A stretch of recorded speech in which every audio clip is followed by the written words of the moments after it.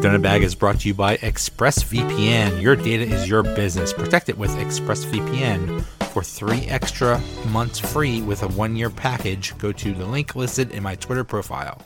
So the Penguins, to recap this season, started on a lovely winning streak, 4-0-1, then went on a horrible losing streak, then won a couple, then came home last Tuesday against Toronto and looked horrible, and then went on a Midwest trip and won 3 in a row. What is going on? What is this team? Are they good? Are they bad? Do we know what's going on? I honestly am not sure if we know yet. I see some real signs of promise from that road trip, though. I am hopeful.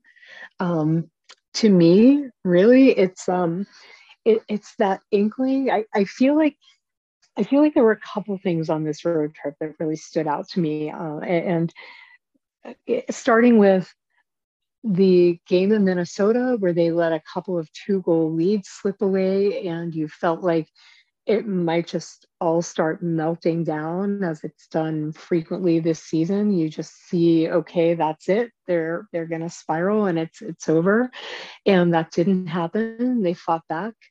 And then the game in Winnipeg, to me, where they basically were forced to play in a 0-0 and then a 1-0 game, and really forced to play that type of defensive game that Mike Sullivan's been looking for from them for the entire season. I feel like maybe they finally started to figure out that this is the type of game they really need to embrace with the type of personnel they currently have, and take the opportunities that come to them, but offensively, but start on the defensive side of the game. Mike Sullivan's been trying so hard to preach that, and up until now, I just feel like they've been turning an ear to it, and it's been very frustrating to watch. It's yeah.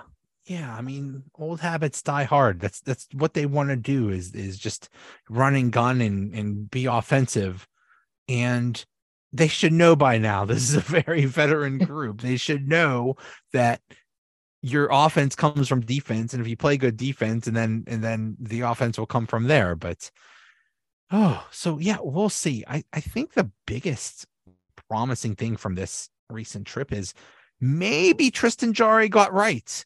I mean, 3-0, a shutout against Winnipeg was impressive. He didn't look that good against Minnesota, but wow, that shutting out Winnipeg, that was really nice. Yeah, and I thought he looked all right enough against Minnesota, but I think he obviously, looked really good against Winnipeg, and that's against a very good hockey team, against probably one of the top 2 goalies in the NHL, and for all intents and purposes, he outplayed Connor Hellebuck in that game. So I don't know what more you can ask for from Tristan Jarry, and I think it's enormous to have him step up in a game like that. Too often, he just hasn't been the goalie this year that the Penguins can rely on and can shut down when defensively they start with those lapses. And he needs to be that player who can shut the door and stop that dam when it's starting for them. Obviously, they need to be doing a little more on their end from that perspective too, and playing tighter defensively. But he really, I think if Tristan Jarry isn't going to be the guy, the Penguins aren't going anywhere this season. They've put their faith in him as the number 1 goalie, and they need to have faith in him as the number 1 goalie. They've gone to Casey DeSmith for a few stretches this season where they felt like he is the better goalie at that stretch in time, and they've been right. And I heard people sort of mumble about going into Winnipeg that maybe you needed to go with him there, and let's start DeSmith instead, because he is probably your stronger goalie right now, and maybe you don't have the confidence level in Tristan Jarry. And to me, doing that kind of feeds into Tristan Jarry's insecurity and sort of weighing on itself, and the problem that can start to occur with your own lack of confidence. And to me, he got that opportunity in the Winnipeg game. He took it and ran with it. And that kind of win is a confidence builder that he can really carry going forward in the season.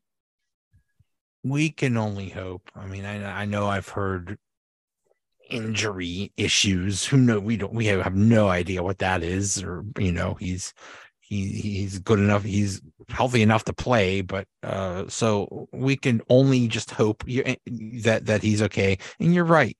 This team is going nowhere with average or bad goaltending. So, and it's not happening with the Smiths. So, yeah, no pressure. Just the entire team rests on your shoulders. No pressure there, buddy. You sign up for that. That's the position. That's the gig. Yeah, that's it. Another encouraging thing from this trip is Sidney Crosby. His line on that November 15th game against Toronto when they lost 5-2. I think they were on the ice for all 5 goals. They were. And they just looked absolutely horrible. And ever since then, Crosby has been on an absolute tear. I don't have the exact numbers, but my goodness. He's the NHL's number 1 star of the week this week. There you go. And he went on that tear right after starting in the next game. It's been like 4 games, 11 points, I think. And 10 of them were on that 3-game road trip. So, I don't think that's coincidental at all that it's coming on the heels of that. It looks like the big change that was made was Rust was playing with Crosby and Gensel, and Raquel was playing on Malkin's line, and they switched them up. So now Raquel is with Crosby and Gensel, and Brian Rust is with Malkin's line. And Malkin's line has actually been playing well all year. It really has. Mm-hmm. But my goodness, I'm pulling up this tweet from Josh Yohe, which just blew my mind. Basically, with Raquel, they are amazing. There have been 7 games in which the Penguins have deployed Gensel, Crosby, Raquel as their number 1 line. They are 6-0-1 in those games, have scored 4.9 goals per game. Crosby has 17 points in those 7 games. I think that's good. Maybe they should keep doing that. Yeah, that line really works well together. Rickard Raquel really is a complementary player to Crosby and Gensel, and Rust has played well previously alongside Malkin. So I don't know why Sullivan seems so reluctant to make that switch for a while. But I think one thing to me over the past week or so that I have really liked seeing is that Mike Sullivan, there's a lot of I've heard a lot of negative feedback toward him about not wanting to change. And I think over the course of, there was the 7-game winless streak and him trying to sort of figure out how they're going to get out of it. And now I think they're 5-1-1 in the past 7. And I think the way you work out of that is you really assess what isn't working, where can we make some changes, and maybe we have to look at making them, and making that swap with Raquel and Rust. And Rust really hasn't had quite the season that Brian Rust is used to so far. I realize, we're not that terribly far into the season, but it is over a month into the regular season. Brian Rust signed that big contract to come back and hasn't really had the numbers I think he would expect of himself at this point. So maybe that helps kickstart him as well, being on that Malkin line. I think Jason Zucker also really a complimentary player to both of them, and has had a really good season so far, has largely remained healthy, which is key on that line.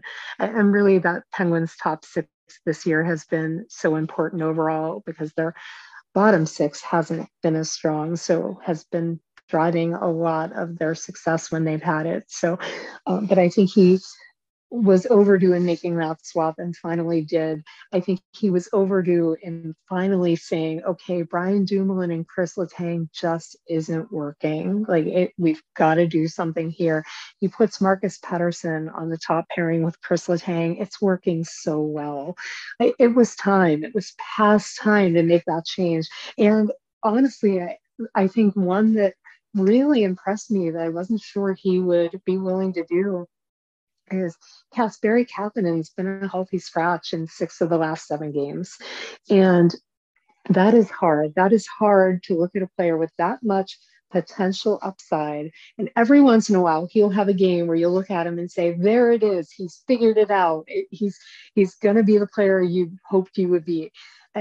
But it never carries through. It never goes on from there. And you just see it for a minute, it evaporates, and it's over. So I think really having the strength of character to say, okay, maybe we sign this guy to a deal that maybe it isn't working out. And maybe he'll come back into the lineup, maybe he won't. But as of now, it's not working. We've got to do something. He's going to sit, and he's sitting. So you have the strength to say, this isn't working, going to try something different. And he's done that. And I think largely the moves have paid off. Those are two big questions going into the season: is can Kapanen be better and can Dumoulin be better? And the answer so far has been a big fat no. And it's really hurt the team. And okay, fine, you bench Kapanen. That's a lot of money just to be benched, just sitting there on a bench. That's a huge mistake, especially when they're right up against the cap and they can't really make too many other moves because they're up against a cap. Huge mistake on Ron Hextall. Well, I mean, it was a gamble. It was just a bad gamble. I know Sullivan said, I need to do a better job coaching him, but at this point, is Kapanen just a lost cause? I honestly don't know. I keep hoping something's going to happen with him for the better. Something's going to change that's going to make him into the player we thought he might be. And he just doesn't look like he's going to be that player. It's super disappointing. I think there's so much promise there. And there's something that just doesn't click for Kasperi Kapanen. I'm not sure what it is. I'm not sure what it is that doesn't click. Is it a work ethic thing? He just sort of, I think when I see the flashes from him that look like he's going to be a good player, he's down low working really hard to get those pucks and just really applying himself harder. And I'm hesitant to say with any player to say those words, work ethic, because it just feels like I don't want to call any player that makes it to the NHL level lazy in any way. Like that just doesn't feel like an attribute you can have and even make it to that level. But I just don't understand what it really is. It just doesn't seem like he wants to play that type of hockey. A lot of Penguins don't often want to play that type of hockey and think they can rest on skill and, running with that sort of offensive game and not having to work hard on both sides of the puck. But he's really been a pretty one-dimensional player. And when that one dimension isn't clicking, there's not a lot there. So I don't know. If you send him down, does somebody claim him? I wonder. And is that how you maybe get the contract off your hands? I don't know.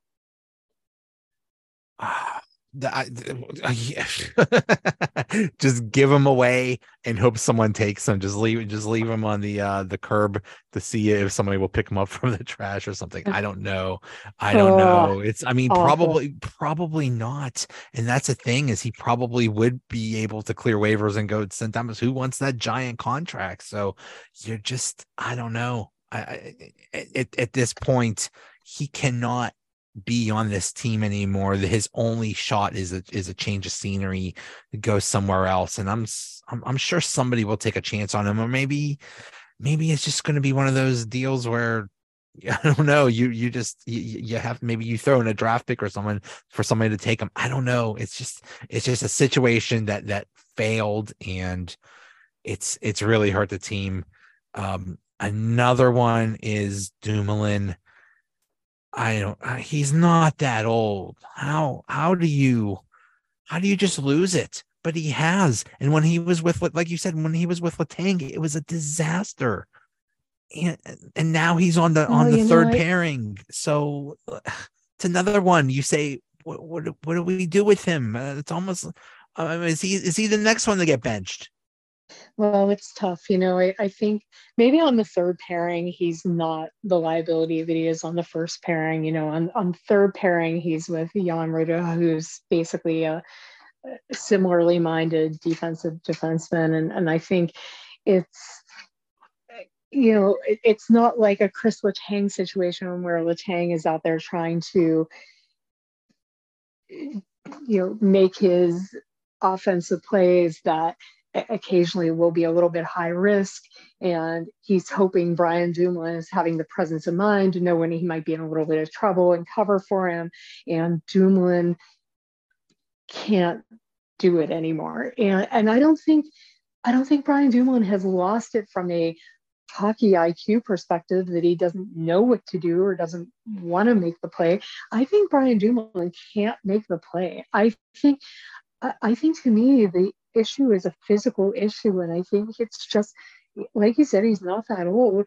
I think Brian Dumoulin's been through a lot physically. If you think about the surgeries he's been through, there are things like, like that MCL and so on, that really in the long term could potentially affect your abilities, and particularly your mobility. And that to me is what I see when I look at his game sometimes. I think his skating has suffered. I think his mobility has suffered.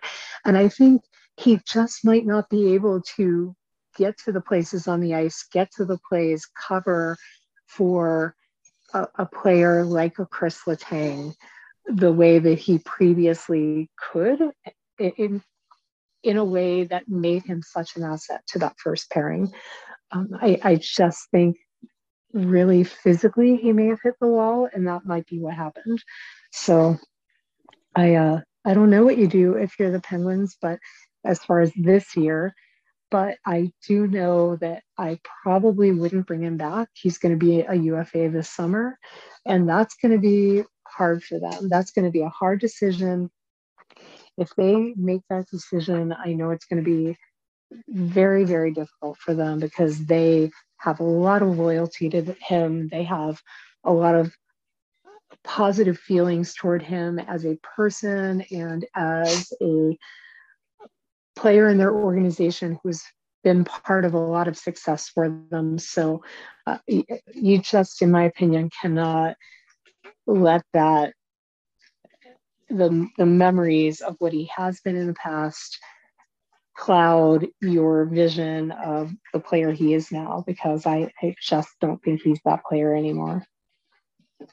It reminds me of Rob Scuderi in his final days with the Penguins, and they were able to trade him for Trevor Daley, which was a huge trade. Trevor Daley was that big part in 2015 and 16 and 17. So we'll see. It's just, that was just another gamble that did not pay off, and it's hurt the team. So we'll see what happens there. Tough,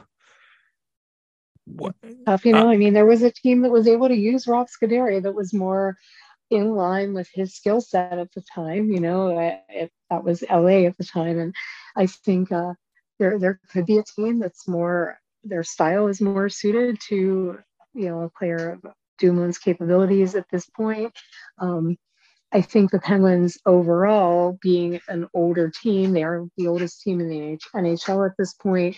I think they really have looked like an older, slower team when they've played younger, more mobile teams. I think when you see them have problems against teams like the Montreal Canadiens or the Toronto Maple Leafs, that's when some of these players like Dumoulin, like Jeff Petrie, have looked really bad. And I just think that's not at all a coincidence that overall the team looks bad against teams like that, but some players sort of rise up and don't look their best against those types of teams. So just not sure how many of those types of players you can keep. And if you have one coming up against this contract, that might be a player you have to let walk at that point. Yeah. Yeah. Last night was Evgeni Malkin's 1000th game. And I believe Letang is 41 games away from his 1000th. So we might get that in the same year, two 1000 game milestones, which is amazing. What's your favorite Evgeni Malkin memory? Oh gosh, there are so many. I just don't even know how you can choose. I think for me, really, it's seeing him be the catalyst in that Stanley Cup final, and just be the guy that it's Evgeny Malkin has really had. I think he has gotten so shortchanged over the years, being second to Sidney Crosby. And, I saw a stat last night that he is one of only 14 players in the history of the NHL. I think he's the 14th fastest player or not 14th fastest player. Of players that have played 1,000 games, he has scored the 14th most points in that time, in that 1,000 games. And the others include 4 other Penguins, so you can guess names, and this is the company he's in. And I just think it's been a career of that type of superlative for him. And unfortunately, he has been second to Sidney Crosby. He's left off that NHL top 100 list. I still, to That was this day, ridiculous. That was just so disrespectful. it really is. And I just don't understand. So I guess for me, just thinking about that 2009 Conn Smythe and seeing him be the catalyst for their Stanley Cup run, and in particular the final. There's been a few times recently that Mike Sullivan has used that word beast mode to describe him, and we've seen it a lot from him this season. He's had a really exceptional year so far, and seeing him still be able to be that player who can carry the team when they need someone to carry them. And Sidney Crosby obviously does it too. And he, even last night in Chicago, he's the one that comes through with the game-winning goal, at the end of the road trip, a trip where they really, having a perfect road trip was really a pretty big deal coming off of the bad stretch they were. And I think Crosby's really good at those moments as well. But to me, Malkin has been that player who, when the Penguins just need someone to put their neck out and say, I'm going to be the guy, it's been Evgeny Malkin. And to see him be the player who rose up out of that Stanley Cup final and sort of said, I'm here, I'm second to no one. I just really enjoyed that moment for him. My favorite was from that time where I'm not sure what year it was. It was the conference final against Carolina. And he had that one goal where he goes around the goal and he's like he was behind and then he was in front, and he does this backhand thing that was just like this impossible goal that just looked amazing. Yeah, I think I remember the goal you're talking about. Yeah, I mean, he's the closest to when DeMario in his prime, the way Mario would just go through people. I mean, they have that Yeah. similar size. And yeah, when Malkin is in beast mode, it's just incredible to see. It's like I'm putting the team on my back. I am winning this game and just deal with it. Yeah. I think when he makes the decision that he is putting the team on his back, I think, watch out if you're the opponent. He's just gonna take that and run with it, and it is very hard to knock off his game. So I have just so enjoyed the opportunity to cover him and be around him and just sort of observe those moments, like even the moments after games when he doesn't talk that often to the media, but he talks more than I think you get the impression he does. Like he will he will come out and face the media if things are going poorly, probably more often than he comes out when things are going well. He is very much happy to be on the hook when things are going poorly and to take that blame and take the accountability for it's going to go better, and it's partly on me that I should be doing better, and I'm going to make this right. And he will take that accountability, and when he does, you can take it to the bank that he's going to turn it around for that team. He's going to be a catalyst. I just have really enjoyed watching that.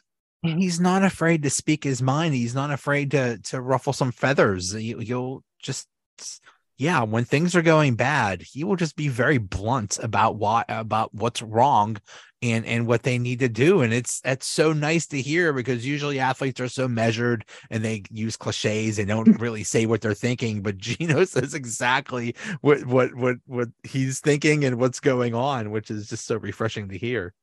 Is usually refreshing. I just really appreciate him, and it's been a lot of fun to be around that. He is, if I see that he's around, he is absolutely the first one in that room I want to hear from.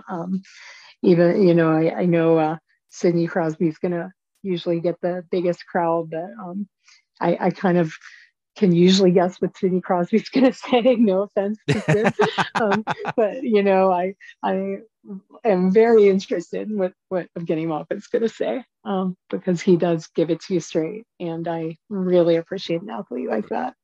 And it's crazy that he started his career basically having to sneak out of Russia because I Oh, forget the circumstances. if there is an Evgeny Malkin moment, like I almost feel like we could go all the way back to that one, because I will never forget those days going by where it, okay, so the last he's seen is at the airport where in Helsinki, I think, Yeah. and and days go by and it's quiet, and you wonder, oh my gosh, did the Russians figure out that he tried to escape? Did something happen to him? Is he in trouble? Like, this seems very bad. And it was just felt very ominous and terrifying. And all of a sudden, a few days later, he surfaces at a rink in LA and he's practicing. And it's like, oh my gosh, he made it. He made it, and he's all right. And he's going to play for the Penguins. Like, that was incredible. That was They, it's funny how maybe some people listening might not realize, and maybe it's not that different of a time. I was going to say how different of a time it was, but maybe we're right back in that time, because Russia's pretty scary situation right it, now again, isn't it? and that was really sad because he still had family in Russia. Like Yeah. he could Oh, have put his family at risk. I definitely, people. This is a whole soapbox I'm going to go on, but sometimes, I've seen people be really critical of him for his reluctance to get very, um, you for his reluctance to go too far in what he wants to say about the situation in Russia or about, their leader or those kinds of things. And I kind of take everything he says or doesn't say with a big grain of salt, because I try to always keep in mind that his family is in Russia. And to me, I don't know what I would do if my family was somewhere that I was concerned about their safety.